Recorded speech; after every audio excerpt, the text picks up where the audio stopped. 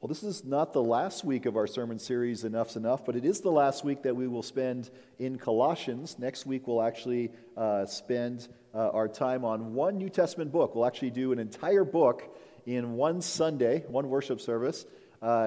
It's not going to be the book of Isaiah or anything along like that. It'll be the book of Philemon. And so we'll spend 1 week in Philemon next week as part of this series. But this is our last week in Colossians.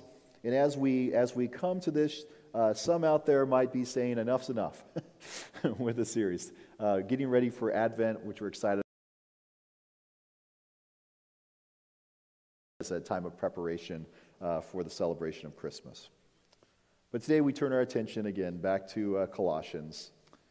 The American Bar Association indicates the document serves as a list of ethical rules for those serving in the legal profession. And so here's a small sampling. I was reading it this past week, and you think about your light reading that you might have. I was reading from the American Bar Association's website. Here's some of the stuff that they have in their preamble of this particular document. A lawyer's conduct should conform to the requirements of the law, both in professional service to clients and in the lawyer's business and personal affairs. Or how about this? A lawyer should strive to attain the highest level of skill to improve the law and the legal profession and to exemplify the legal profession's ideals of public service. So these lawyers know what it means to practice their trade ethically. Now, you could, of course, insert your own lawyer joke right there if you'd like. I'll give you a moment to do that. I'm just kidding. So we keep going here. They also provide a guide for clients to know what they might expect from their legal counsel. Both attorneys and clients benefit from the counsel's faithful adherence to these rules. And these rules give shape, serves or at least conveys a kind of model rule for us as Christians. It actually helps to shape and inform what it means to live the Christian life. And although this brief list is hardly comprehensive, it's very short and it doesn't contain everything there is to know about the Christian life, it does address two important, and what I might add here, outwardly focused or other focused aspects. These are practices that we are intended to keep. So, if we were to translate this to our language, if we were to make this into a John Knoxism, if it were, we might say here that this is what it means to be a grace revealer. Here's how we do that. Number one, we devote ourselves to prayer. Paul comes right out and says that from the beginning. Devote yourselves to prayer. I think most of us understand that prayer is important.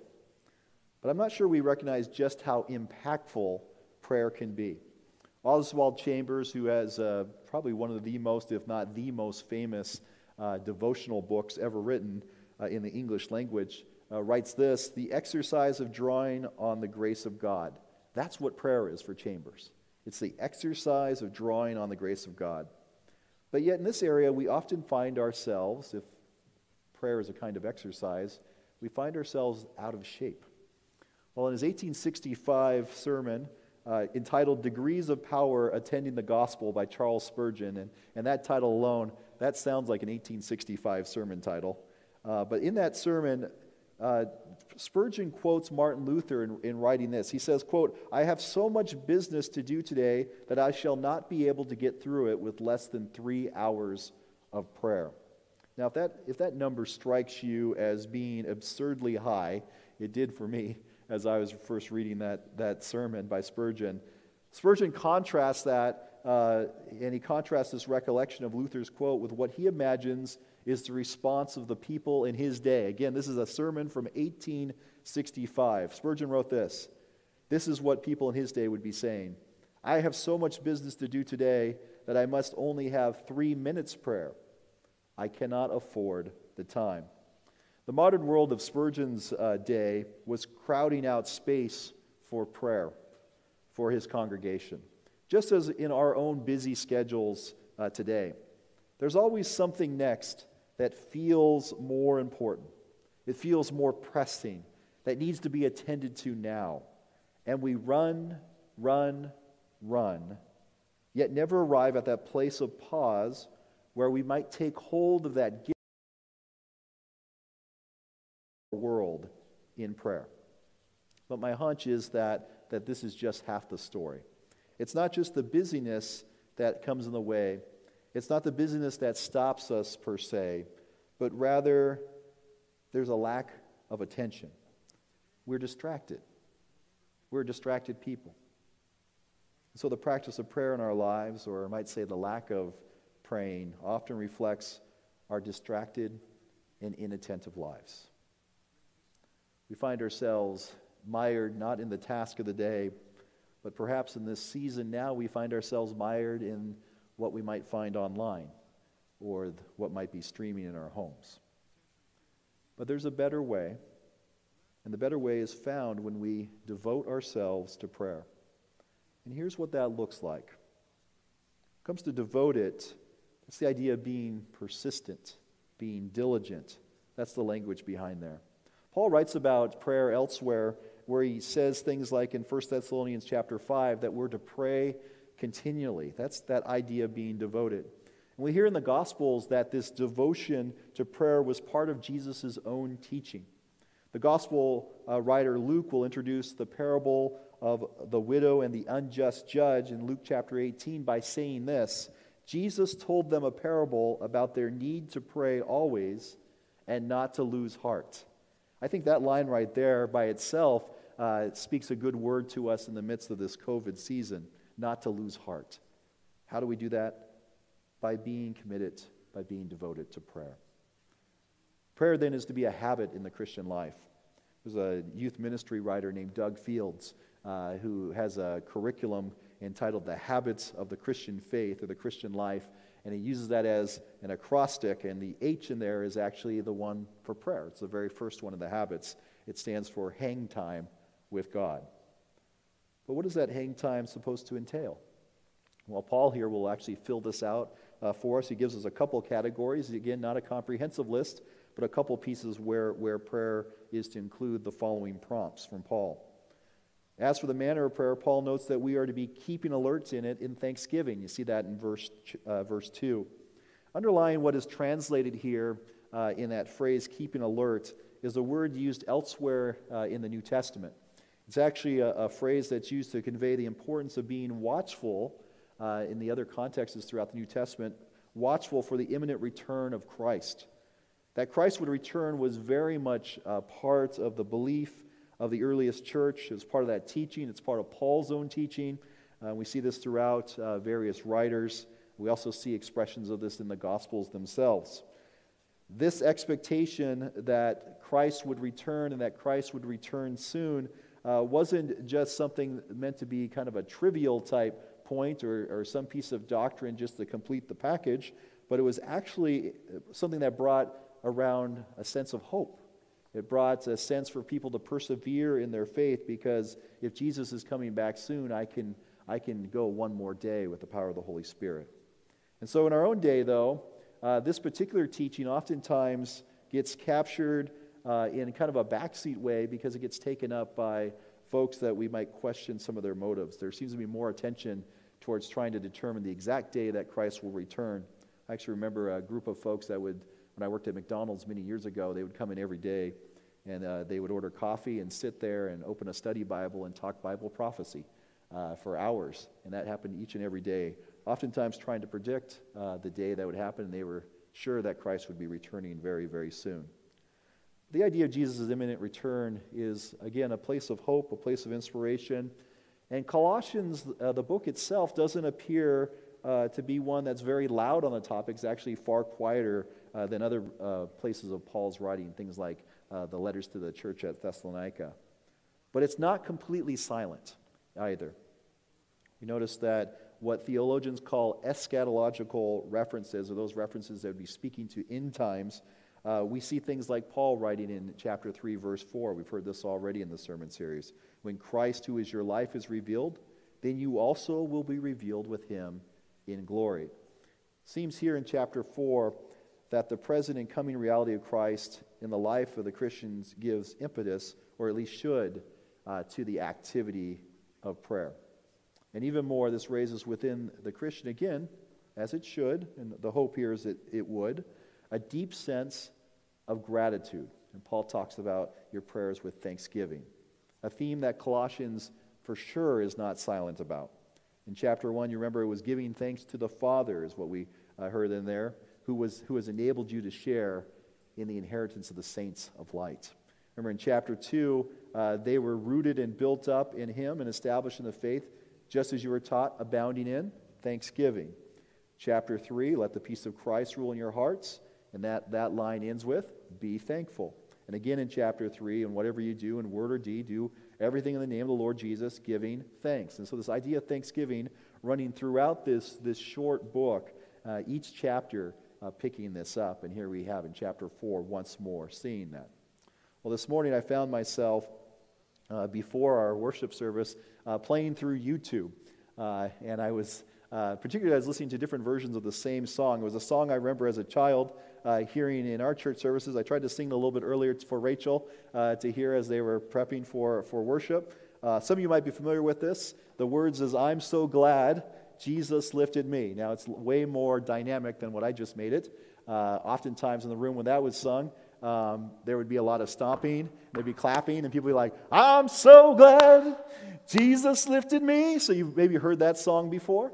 And it would get kind of a rousing rendition would happen in the congregation growing up, and people would get excited, and people would be jumping up and clapping. And there's all kinds of different verses that would go with that particular song. I think that's what Paul's doing here with Thanksgiving. That he's reminded that the devotion to prayer is built on, it's based on, at its very core, a sense of deep, deep gratitude for what God has done.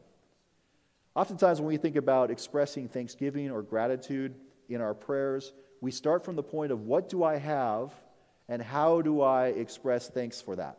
It's almost like we're just writing thank you cards to God in our prayers in that way.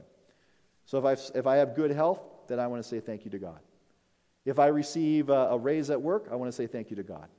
If I have healthy children and a healthy family, thanks to God. And we go on and on and on in that list. And it oftentimes is affected by the way that we're feeling or our own personal satisfaction. We're thankful for those things that we have. I'm not saying that we're not to be thankful and be grateful for those things. But to recognize that throughout the book of Colossians to this point, that place of gratitude, that expression of devotion in prayer is an expression of what God has accomplished for you and for me in Jesus Christ.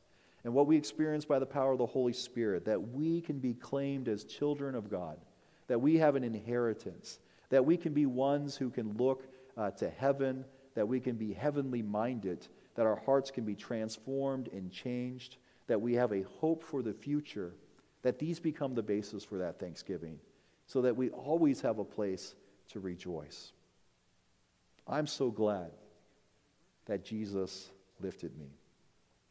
I'm so glad of what God has achieved and accomplished for me. That's from where I pray. So let me pause here for just a moment before we go to the second place that we're called to live into as Christians. Reflecting on your own life, in your own prayer life, would you see that as something that the word devoted could be applied to? Have you devoted yourself to prayer? I know I come up short many times here.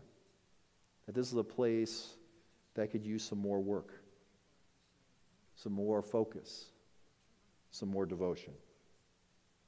One of the things about COVID, I think that it has revealed to me, is I now am presented with more time to deal with different things in life, but I don't find that I use that time as well as maybe I hoped. I don't have to travel as far to and from. I can call somebody, I can see them on Zoom, so I don't have as much travel time, but I'm not using the time, I would say, well, all the time. So being devoted to prayer is going to require more action going forward. But knowing that it can have a huge impact for us, a big, gigantic impact, giving us peace, helping us tap into God's grace. Well, the second thing that Paul invites us to in the Christian life to adopt as a practice is that we're to conduct ourselves wisely towards outsiders. I caught a repost originally credited to a pastor who actually pastors in Queens, New York. He pastors a church there called New Life Fellowship. And he wrote this in his original post. It says, "Evangelical Christianity in the United States is often characterized but not have Christ permeate our being." Our text this morning, and particularly these last two verses in the reading, provide us with the contours of the Christ-permeated life. And it creates those contours for us to understand faith, those who are outside the Christian community. Now, one of the things that I note with looking at the Scriptures is when a writer of the Scriptures includes words on this type of topic, when they say, here's how you should conduct yourselves or how you should behave yourselves in regards to the way that you address people outside the church, is because folks in the first century, just like in the 21st century, are not always good at it. And so a little reminder might be in order. Jesus provided clear guidance for us on our interaction with insiders and outsiders. He creates a great model. But here's where we might look at, what does the church's outreach and evangelism look like now? Here's what it means to reveal God's grace to the outside world. One is we're to conduct ourselves wisely. The actual idiom here is to walk in wisdom, is how, if we were to translate that literally. And the word walk is one that shows up in Colossians in chapter 1 and chapter 2 as well. It's not represented in the NRSV, which is what we do our readings from, except for maybe, I think there's a footnote for the use of it in 2:6. But to have that idea that we're walking in wisdom, that's a regular part of our practice and the way that we move about. Recall that Paul's prayer for this community has been that they will be filled with the knowledge of God's will and all spiritual wisdom and understanding, so that you may lead lives worthy of the Lord, fully pleasing to Him as you bear fruit in every good work and as you grow in the knowledge of God. That was back in chapter 1. We'd already seen that prayer for Paul from the beginning. The hearer is exhorted to live this way, and to do so making the most of the time or the opportunity. What lies behind this is a participial clause that comes with some difficulty determining what exactly it means when we translate it.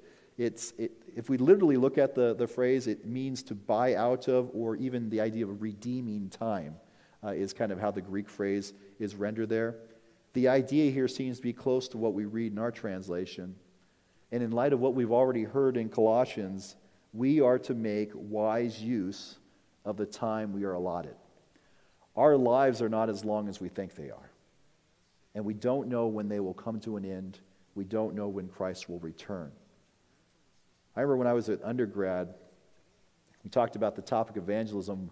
We were awfully fond of a quote that's attributed to Francis of Assisi, though no one really is sure if Francis ever said this. But maybe you've heard this before. Preach the gospel at all times, and if necessary, use words. Well, I think my fondness for that particular quote grew from a place of knowing that within our curriculum we were required to go out and evangelize folks who were outside the Christian faith and come back and report on that. That's a tall order for me, who was a shy and insecure adolescent at the time. This quote provided a loophole. I could go out and I could mime the Christian faith, go out there and just demonstrate it. I didn't have to say anything. I could just go out there and live the Christian life, and there was my loophole. But knowing that Francis preached regularly, I don't think it carries the meaning that I hoped, knowing that he was one who proclaimed grace, proclaimed salvation. Part of wise conduct here is in what we say to those outside the Christian community, but also how we say it.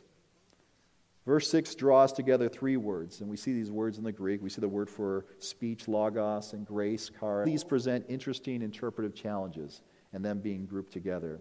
What does seasoned with salt actually mean when we think about those words? Well, in the Greco-Roman parallels outside the Scriptures, it would be speech that is winsome or witty. That's not oftentimes what we think about with that particular phrase. In some rabbinic sources, the word salt would be equated with wisdom itself. So what does the apostle have in mind here as he writes to a Greco-Roman audience who has some Jewish underpinnings in there? He might mean a little bit of both. I like what Matthew Henry says here in his classic commentary, kind of a middle-of-the-road approach. when we speak, when we evangelize, when we do outreach, though it be not always of grace, and to hear that in our words. Grace revealers know what to say and how to say it, and these grace revealers, that's us, realize that although the Christian faith is personal, it's not private. The faith was never meant to be private. It's personal, but it's meant to be shared. It's meant to be spoken and represented. It's meant to be shared with those outside the faith so that they might be invited to come and participate as well. So returning to the pastor I quoted earlier, his name's Rich Valotas. He's been pondering. There's a video that he has where he ponders different questions about Christ permeating the lives of believers, and he's wrestling with the idea of the year 2020 and what that means for us based on what we've seen. He asks these questions: how do we live from a different center? How do we live with a deeper center? The question's a good question. And so we close with that question this morning to ponder for ourselves here. How do we live from a different place? How do we live from a deeper place for us? The Apostle Paul gives us the model, at least a shortened model here for us, devoted to prayer, conducting ourselves, the model and the motivation. Gives us our mode and our means. And that is found in who we've heard about all along in Colossians, Jesus Christ. Remember in Colossians chapter 1, that one who is the image of the invisible God, that's the one who motivates us to be devoted to prayer, to be ones who conduct ourselves wisely. The one who's firstborn of all creation, there's our motivation. The one who has created all things, visible, invisible. The one who was before all things. The one who is the head of the body of the church. The one who is the beginning, the firstborn from the dead. The one who is the fullness of God, pleased to dwell within him. And through him, God pleased to reconcile to himself all things. That one is the one who motivates us to be these people. The one through whom, or by whom, is making peace through the blood of his cross, that God has reconciled us and will redeem us. That's our go out there white-knuckling it. We don't go out there accomplishing it by our own sweat and our own tears. We go with the power of the Holy Spirit.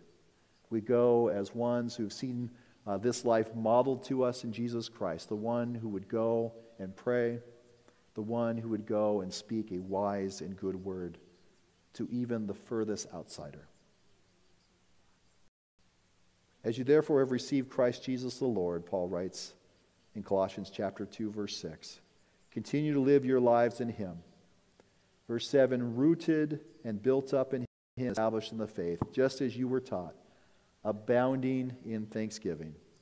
Sisters and brothers in Christ, devote yourselves to prayer. Conduct yourselves wisely to outsiders. Lord, we thank you on this day for your great love. A love that was expressed and whose fullness is shown in your Son, Jesus Christ, the one who is far above all things, the one who is enough. Lord, help us today as your people. Help us as those who've been called by your name to once more know that enough's enough. Lord, as we step into that place where you've called us, where you've charged us to be grace revealers, Lord, help us to know that the one who is enough has empowered us by God's Spirit, that we too might live into these places. Lord, help us to be devoted to prayer. Lord, help us to conduct ourselves wisely, not for our glory, not that we might be esteemed, but rather for your glory, that those who do not know the living Christ might come and be renewed.